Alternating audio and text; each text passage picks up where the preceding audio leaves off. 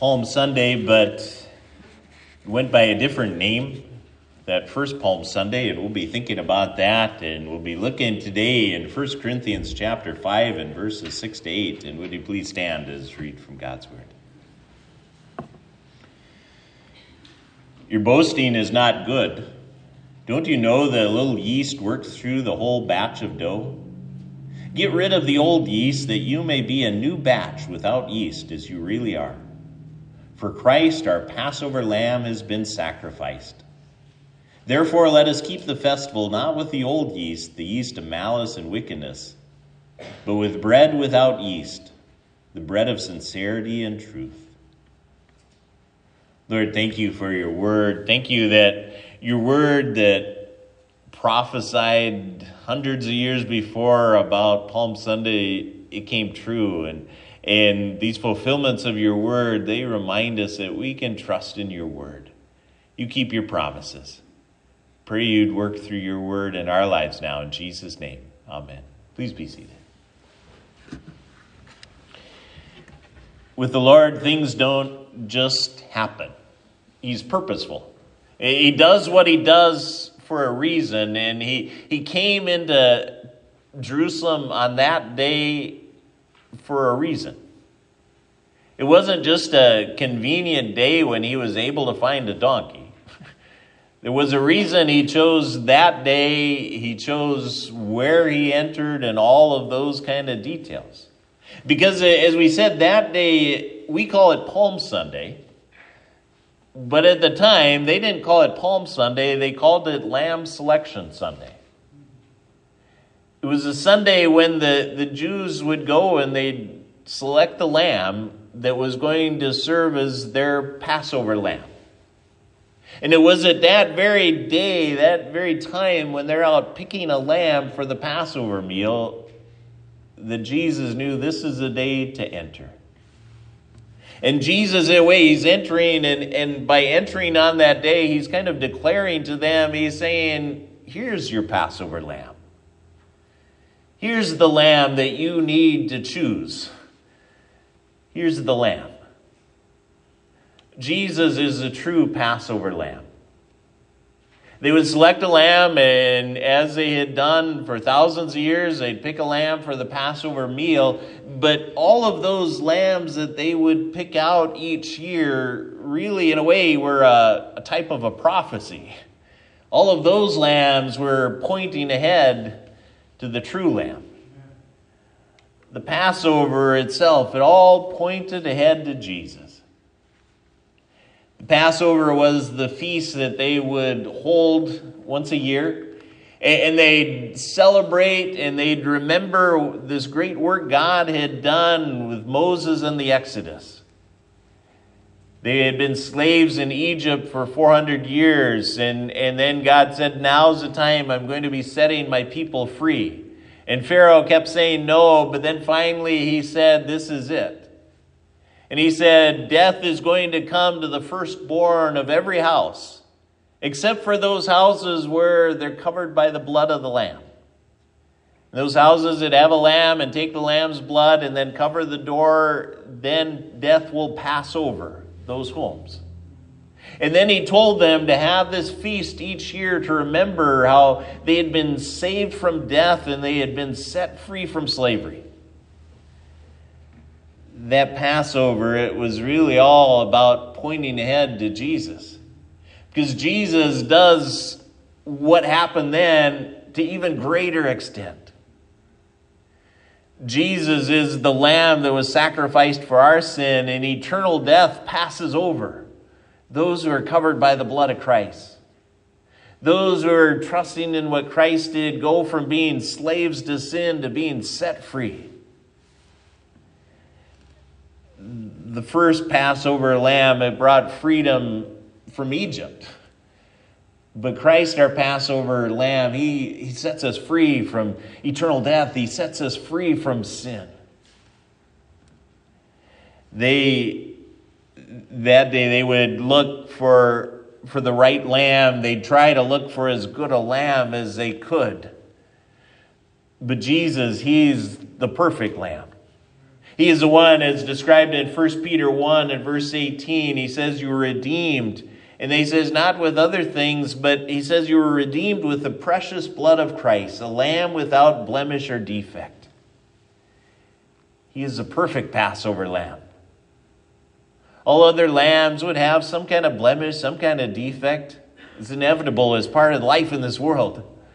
But Christ is the one, has no blemish, no defect, the one who is a perfect price, the perfect substitute, the one who is a perfect payment for sin.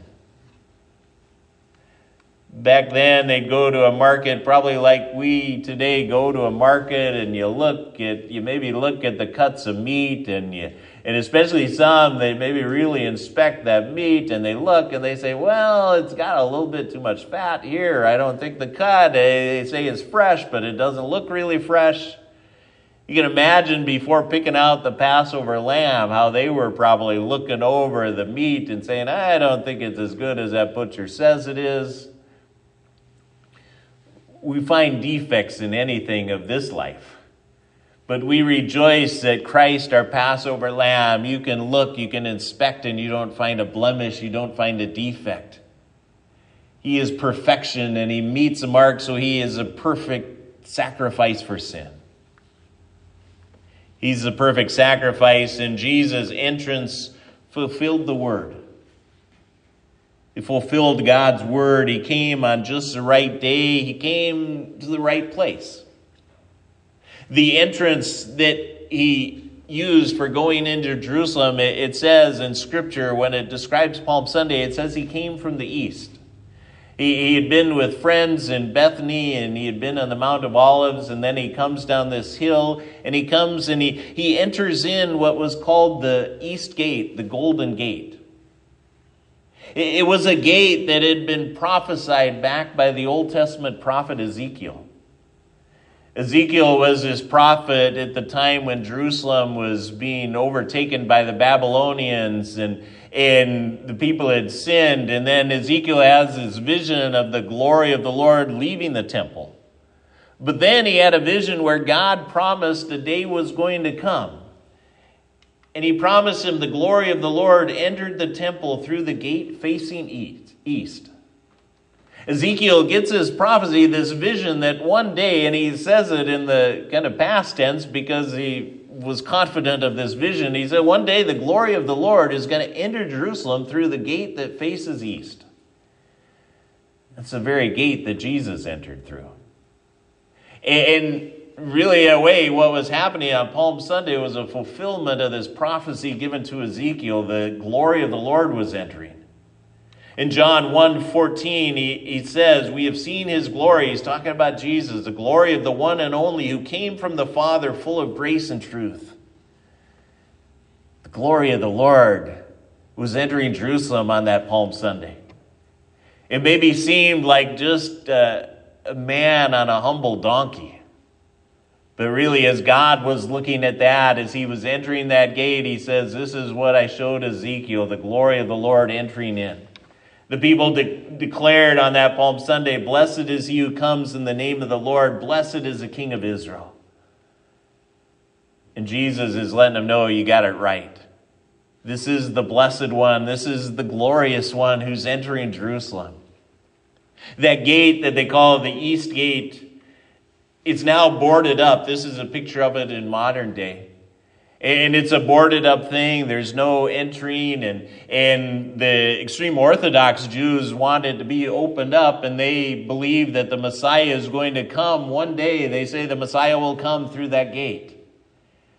Sadly, they have missed that the Messiah has already come through that gate. He came through that gate 2,000 years ago. It doesn't need to be boarded up. No, the Messiah entered that gate already. That's what Palm Sunday is about, the Messiah, the glorious one entering. The East Gate, it enters in, and then next to that East Gate, just as would go in the East Gate, there would be another gate just to the right. It's very possible that Jesus and the donkey and the others, they entered in through the East Gate, and then they took a turn to the right to this next gate that was called the Sheep Gate. It was a gate that they would bring the sheep in for the temple sacrifice. And they bring the sheep in through that gate. And the sheep came from Bethlehem. It was where many of the sheep that were used in the temple sacrifice came. And that day on Palm Sunday, it's Jesus, the one from Bethlehem, the Lamb of God, comes and enters the sheep gate. All of this prophecy was being fulfilled. And it is a declaration and a reminder that God keeps his word. As 2 Corinthians 1 verse 20 says, "For no matter how many promises God has made, they are yes in Christ." He keeps his promises, and we rely on that. In ancient cities, they would close the gates at night, but then they would be ones who'd be wanting to come to the city and trading, and they'd rely on somebody to come to open the gate, and they'd be hoping, I hope somebody keeps their word and they come and open the gate. Well, we give thanks that the Lord has kept his word. He's opened the way so that we can come into him. We can come into the most holy place. Christ is our Passover lamb. But he's a lamb that is not a pet lamb. He came as a lamb to be sacrificed. As it says here in 1 Corinthians 5, he is our Passover lamb who has been sacrificed. He entered Jerusalem for the purpose of the cross. Jesus knew what awaited him. He knew clearly what was coming. On Sunday, as he entered Jerusalem, he wasn't fooled by all the praises that were being sung out. He knew what was going to be happening on Friday. He knew that, they're singing my praises now, but on Friday I'm going to hear them say, "Crucify."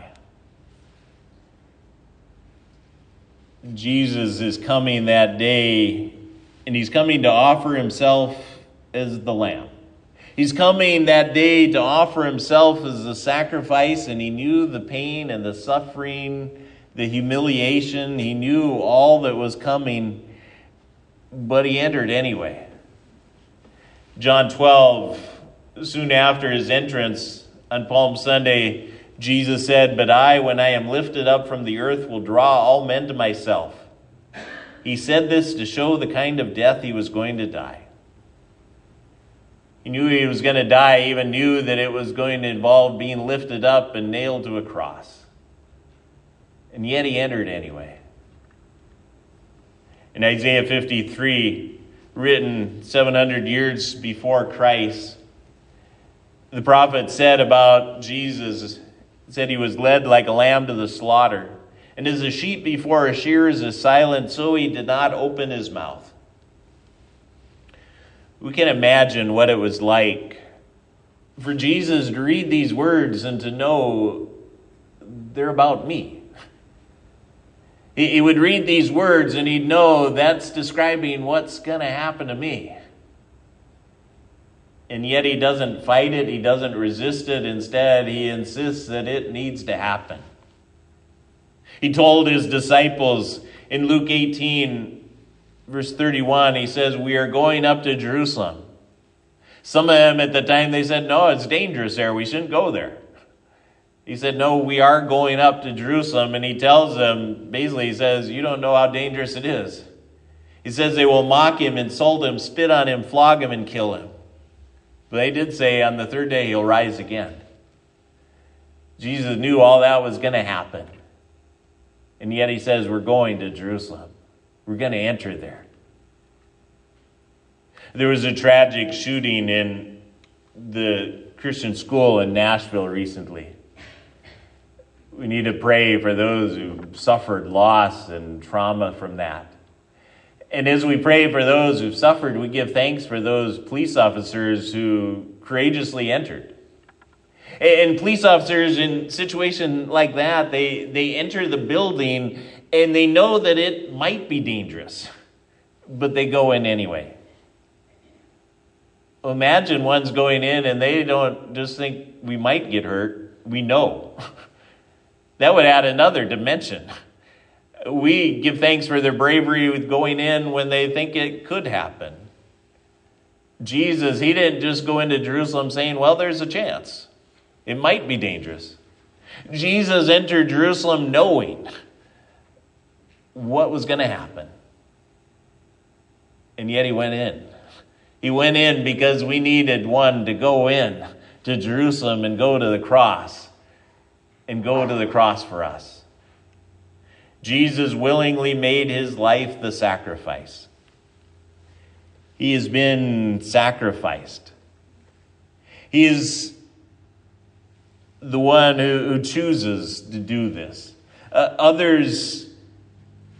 Lambs didn't volunteer for the Passover meal.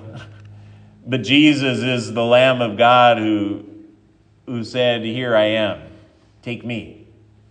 They called him on that Palm Sunday King and Messiah. The religious leaders were upset, but Jesus is letting them know, no, they got it right.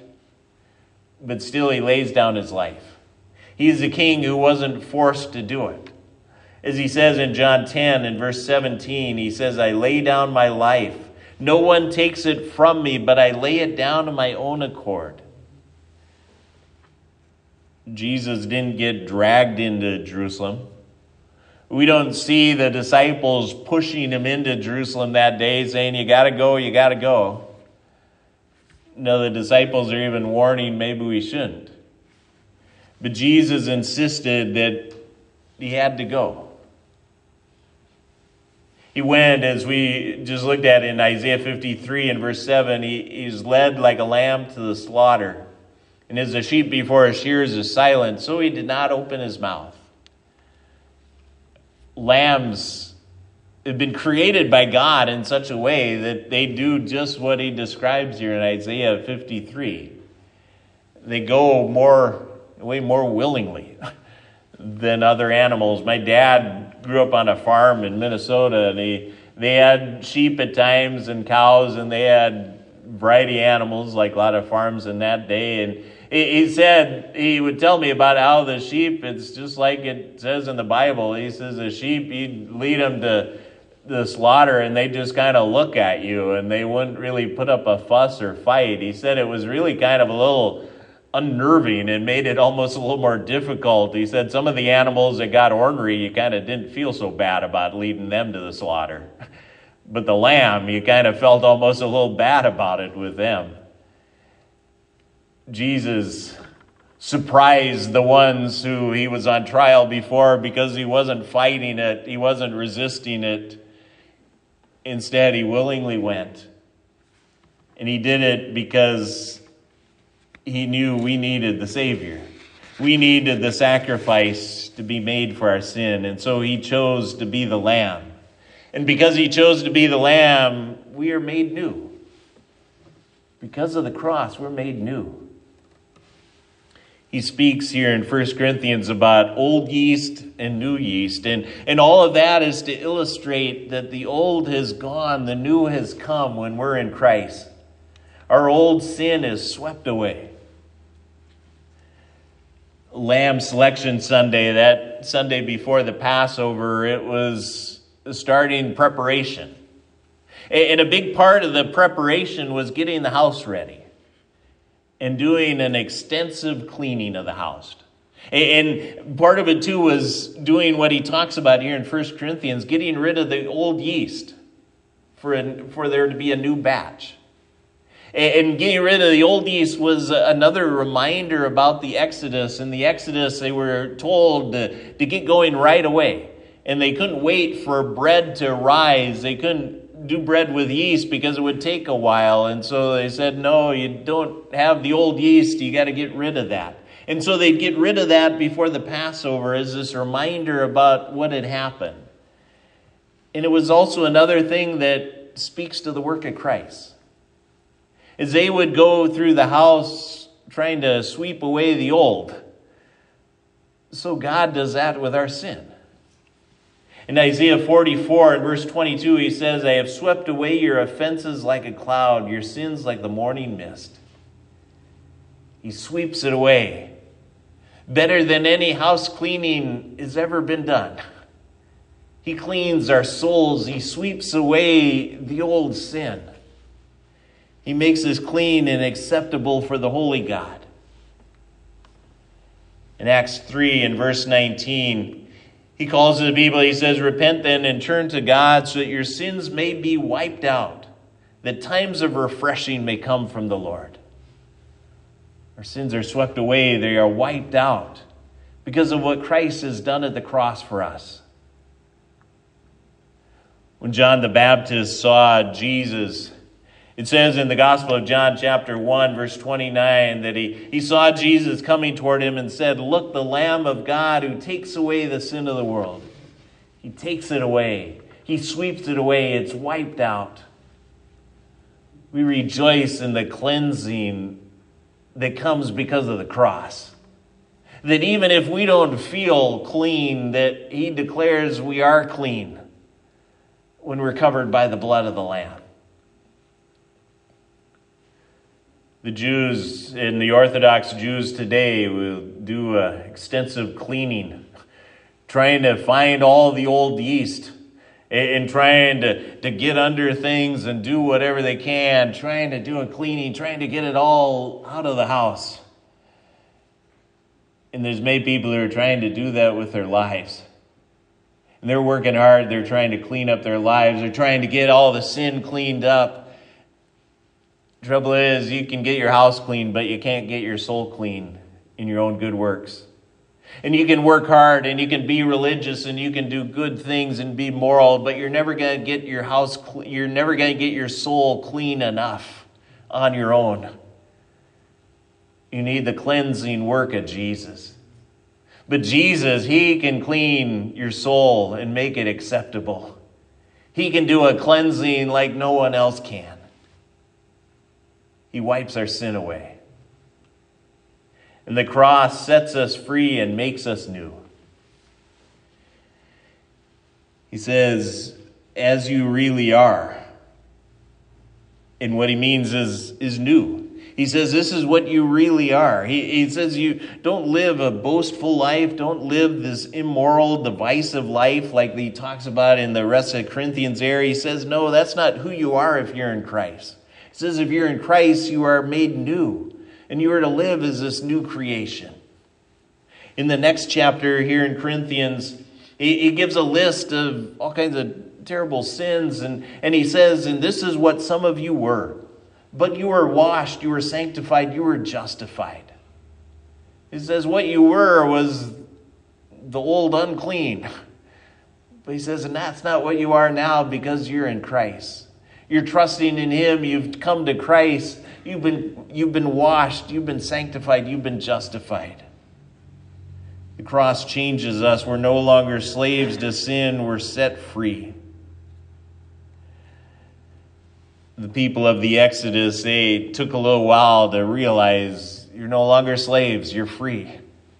And it can take us time as well to realize we're not what we were. We're not slaves to sin anymore. We've been set free by Jesus.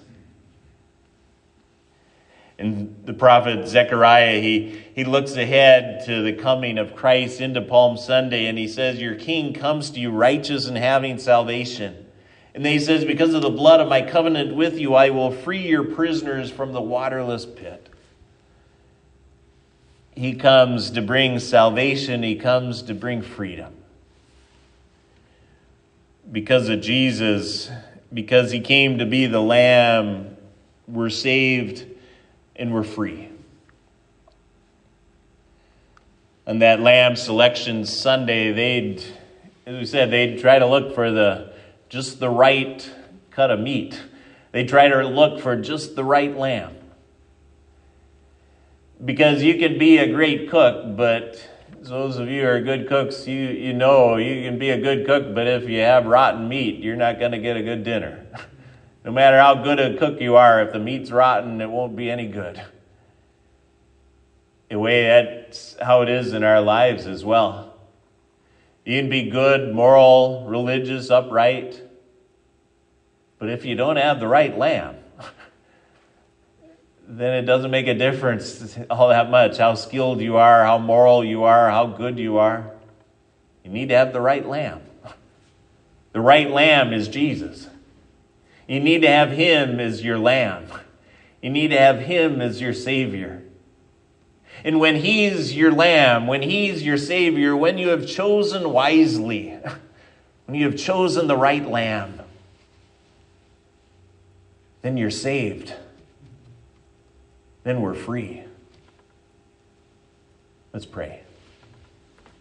Lord, thank you that we can choose the right Lamb. We can have you. You are willing to be the Lamb who's the sacrifice for our sin. And now we are people who are saved. We are people who have been set free by the blood of the Lamb. In Jesus' name, amen.